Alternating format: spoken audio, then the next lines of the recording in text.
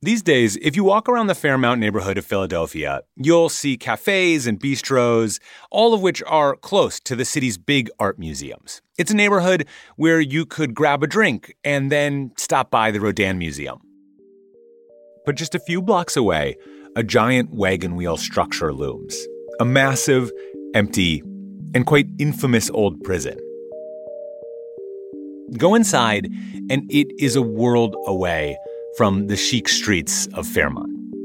Inside are these hallways that look like they go on forever, these hugely tall arch ceilings, but all among them the paint is peeling, the plaster is cracking. It is this place of abandonment, enormous abandonment.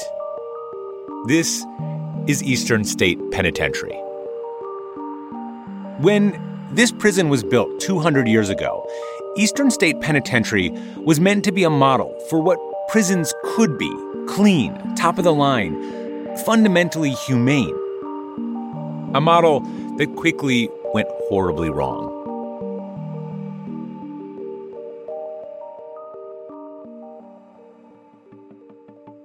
I'm Dylan Thuras, and this is Atlas Obscura, a celebration of the world's strange, incredible, and wondrous places. Today, we're heading to Philadelphia to go inside Eastern State Penitentiary and learn from its lofty intentions, its terrible failings, and its rebirth in a new form. That is all after this.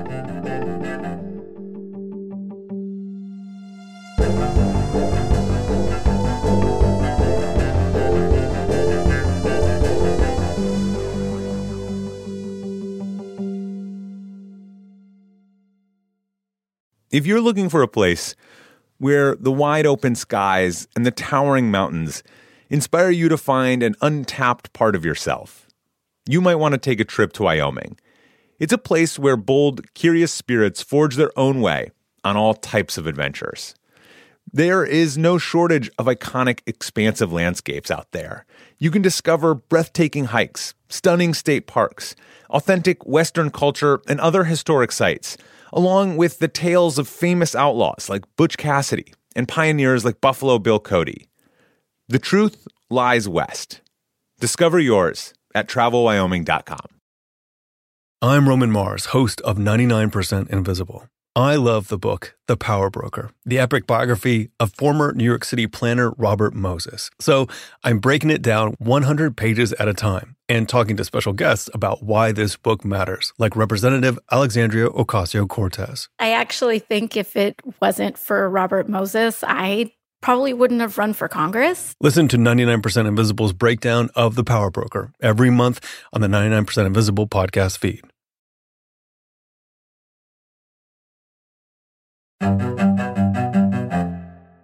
Before we talk about Eastern State Penitentiary, we have to talk about what came before it. The Walnut Street Jail, built in Philadelphia in 1773. In the Walnut Street Jail, men, women, and yes, even children were all held together in giant rooms. There was fighting, abuse, violence, and disease. It was bad. And Walnut Street was pretty typical for its time. The horrific conditions of typical prisons in the world up until the 18th century, where basically bad people were put into places to keep them away, to punish them with misery, and to the greatest extent possible, just leave them there. Or prisoners were physically punished and sometimes tortured. This is David Brownlee. He's an architectural historian and expert on Philadelphia's history and buildings, including its historical prisons. The fact that we are in Philadelphia here in particular is important because literally right next to the Walnut Street Prison was Independence Hall, the place where in 1776 the Declaration of Independence was signed. And after the Revolution, some Philadelphians looked at places like Walnut Street Jail and thought that they didn't stack up to the Declaration's ideals. So in 1787, a group got together to do something about this. It was led primarily by Quakers, and they called themselves the Philadelphia Society for Alleviating the Miseries of Public Prisons. It was a noble mission, and they set out with a plan to create a more humane prison.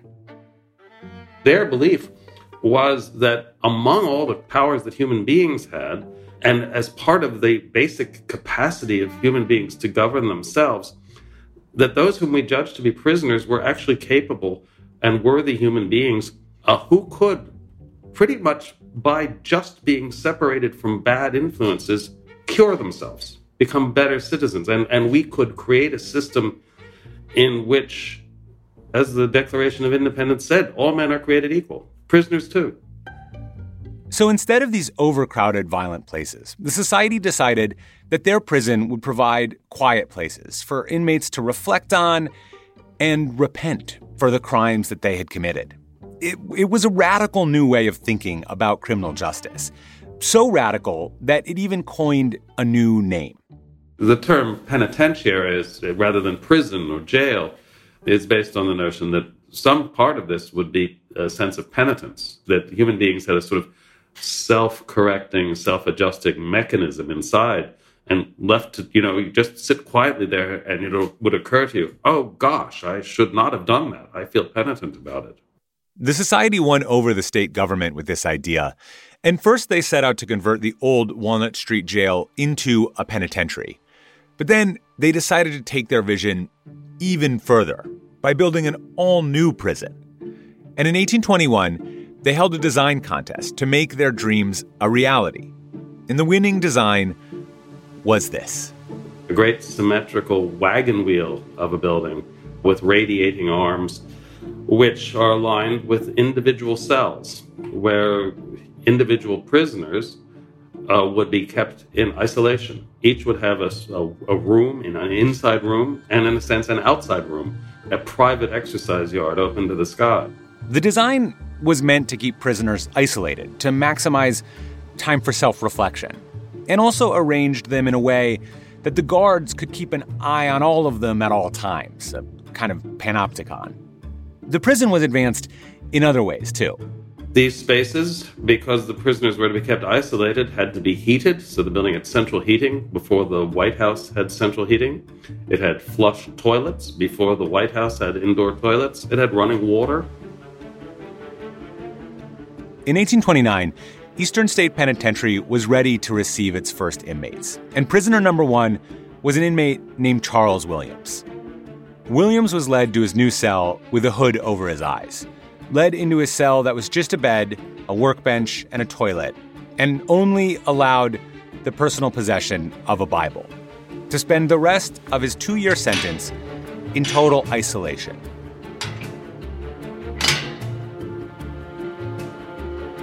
After Eastern State Penitentiary opened in 1829, the general public wasn't allowed inside. But that didn't stop droves of people from gathering outside the prison walls, clamoring for a peek. In 1858, there were 10,000 visitors to Eastern State. This is 1858. There was not yet a Philadelphia Museum of Art. There was not a Metropolitan Museum of Art. There was no national park system. Eastern State Penitentiary was something that people were interested in seeing. For one thing, the building itself was just enormous and really different. The wagon wheel design itself was really visually interesting to people. But people were also drawn there because of the idea of the penitentiary itself. I do think it also did represent what people wanted to believe was the perfectibility of mankind. That all men really were created equal. That there was no reason to think that some people would just always be evil, that they would always be criminals, that you just had to figure out how to get them on the right path. One of the prison's most famous visitors was Charles Dickens. Yes, that Charles Dickens. On his tour of America, he made a special stop at Eastern State Penitentiary. And when he arrived in 1842, he, like many of the visitors who had gathered outside of the walls, was really eager to see this new model of prison that had been billed as more humane and more progressive. Instead, what he saw inside horrified him. Over the head and face of every prisoner who comes into this melancholy house, a black hood is drawn, and in this dark shroud he is led to the cell from which he never again comes forth, until his whole term of imprisonment has expired. He is a man buried alive. I believe that very few men are capable of estimating the immense amount of torture and agony which this dreadful punishment, prolonged for years, inflicts upon the sufferers. This was an experiment, and I think it's fair to say that the experiment in improving people by isolating them from contamination may sound fine in some theory, but the horrific psychological effect of solitary confinement was very, very soon recognized.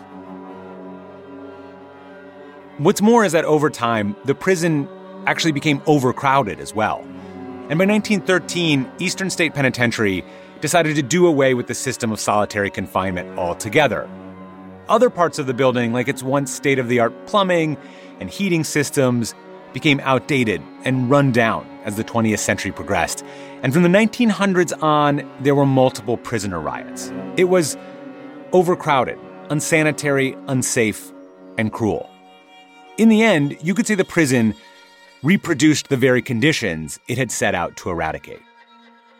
Eastern State Penitentiary was closed down in the 1970s.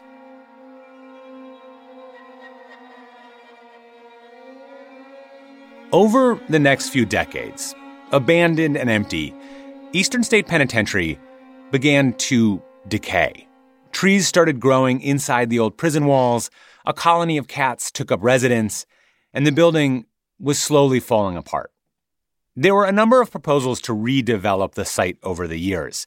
Under the guidance of a task force of historians and architects, the city landed on a radical scheme to keep Eastern State as a stabilized ruin. Once the building was secured and was made sure that it wasn't going to fall on you, it also wasn't renovated. It was left in its original state of decay. So today when you walk around, you'll see paint and plaster peeling. You'll see old broken down furniture. You'll see cells left almost like there was someone in them not that long ago. It is like walking in a truly abandoned building, except it's meant to be like that. It's decrepit, it's eerie, and it's incredible. You can look into the preserved cell of Al Capone. You can walk down these enormous echoey halls and feel the history. It's a visually amazing place, but that sense of time and of where, it also helps you understand what happened there. A cleaned up, shiny version wouldn't have a fraction of the power of Eastern State Penitentiary. Today, run as a nonprofit, Eastern State is able to do all kinds of things at once. It's home to ghost tours. It has these crazy, incredible Halloween haunted houses. They turn the prison into this maze of nightmare scenarios, and they raise an enormous amount of money from doing these. They're also genuinely terrifying. But all of this is in service of a more important mission. The ruins of Eastern State Penitentiary have also become a serious place of reflection and teaching. It's home to history exhibits where visitors can consider the criminal justice system, both past and present, to reflect on the history and mistakes of not just Eastern State Penitentiary, but our entire prison system in general. The challenging and interesting challenging thing is that Eastern State is both a representation of our idealism and in our capacity to embrace progressive ideals, but it's also a place where we can examine our failures in that quest. And I think in the contemporary context, you could say even more than our failures, the positive evil that we have perpetrated. Eastern State is today, in some ways, what it set out to be in the beginning, a place to reflect and be penitent. The penitentiary is currently open for daytime tours. It is an incredible place to visit. I highly recommend it. And special thanks to David Brownlee for telling us the story of Eastern State Penitentiary.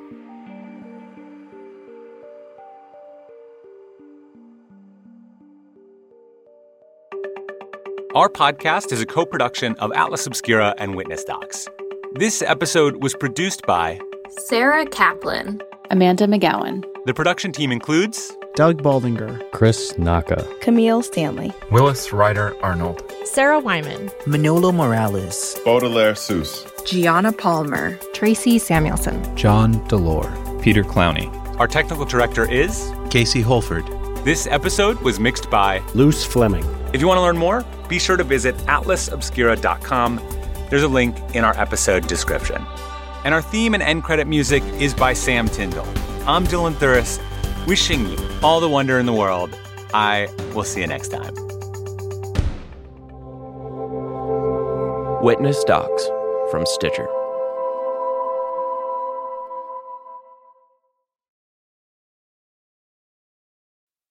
Hi, I'm Willa Paskin, the host of Decoder Ring, Slate's podcast about cracking cultural mysteries.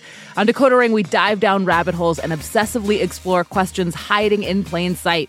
Like, why has slow dancing gone out of style? And when did we all become obsessed with hydration? And where did the word mullet, to describe a hairstyle, come from? That's Decoder Ring, named one of the best podcasts of 2023 by the New York Times. Listen to new episodes every 2 weeks and make sure to follow us so you never miss one. At Radiolab, we love nothing more than nerding out about science, neuroscience, chemistry. But we do also like to get into other kinds of stories. Stories about policing or politics, country music, hockey, sex. Of bugs. Regardless of whether we're looking at science or not science, we bring a rigorous curiosity to get you the answers. And hopefully make you see the world anew. Radiolab, adventures on the edge of what we think we know. Wherever you get your podcasts.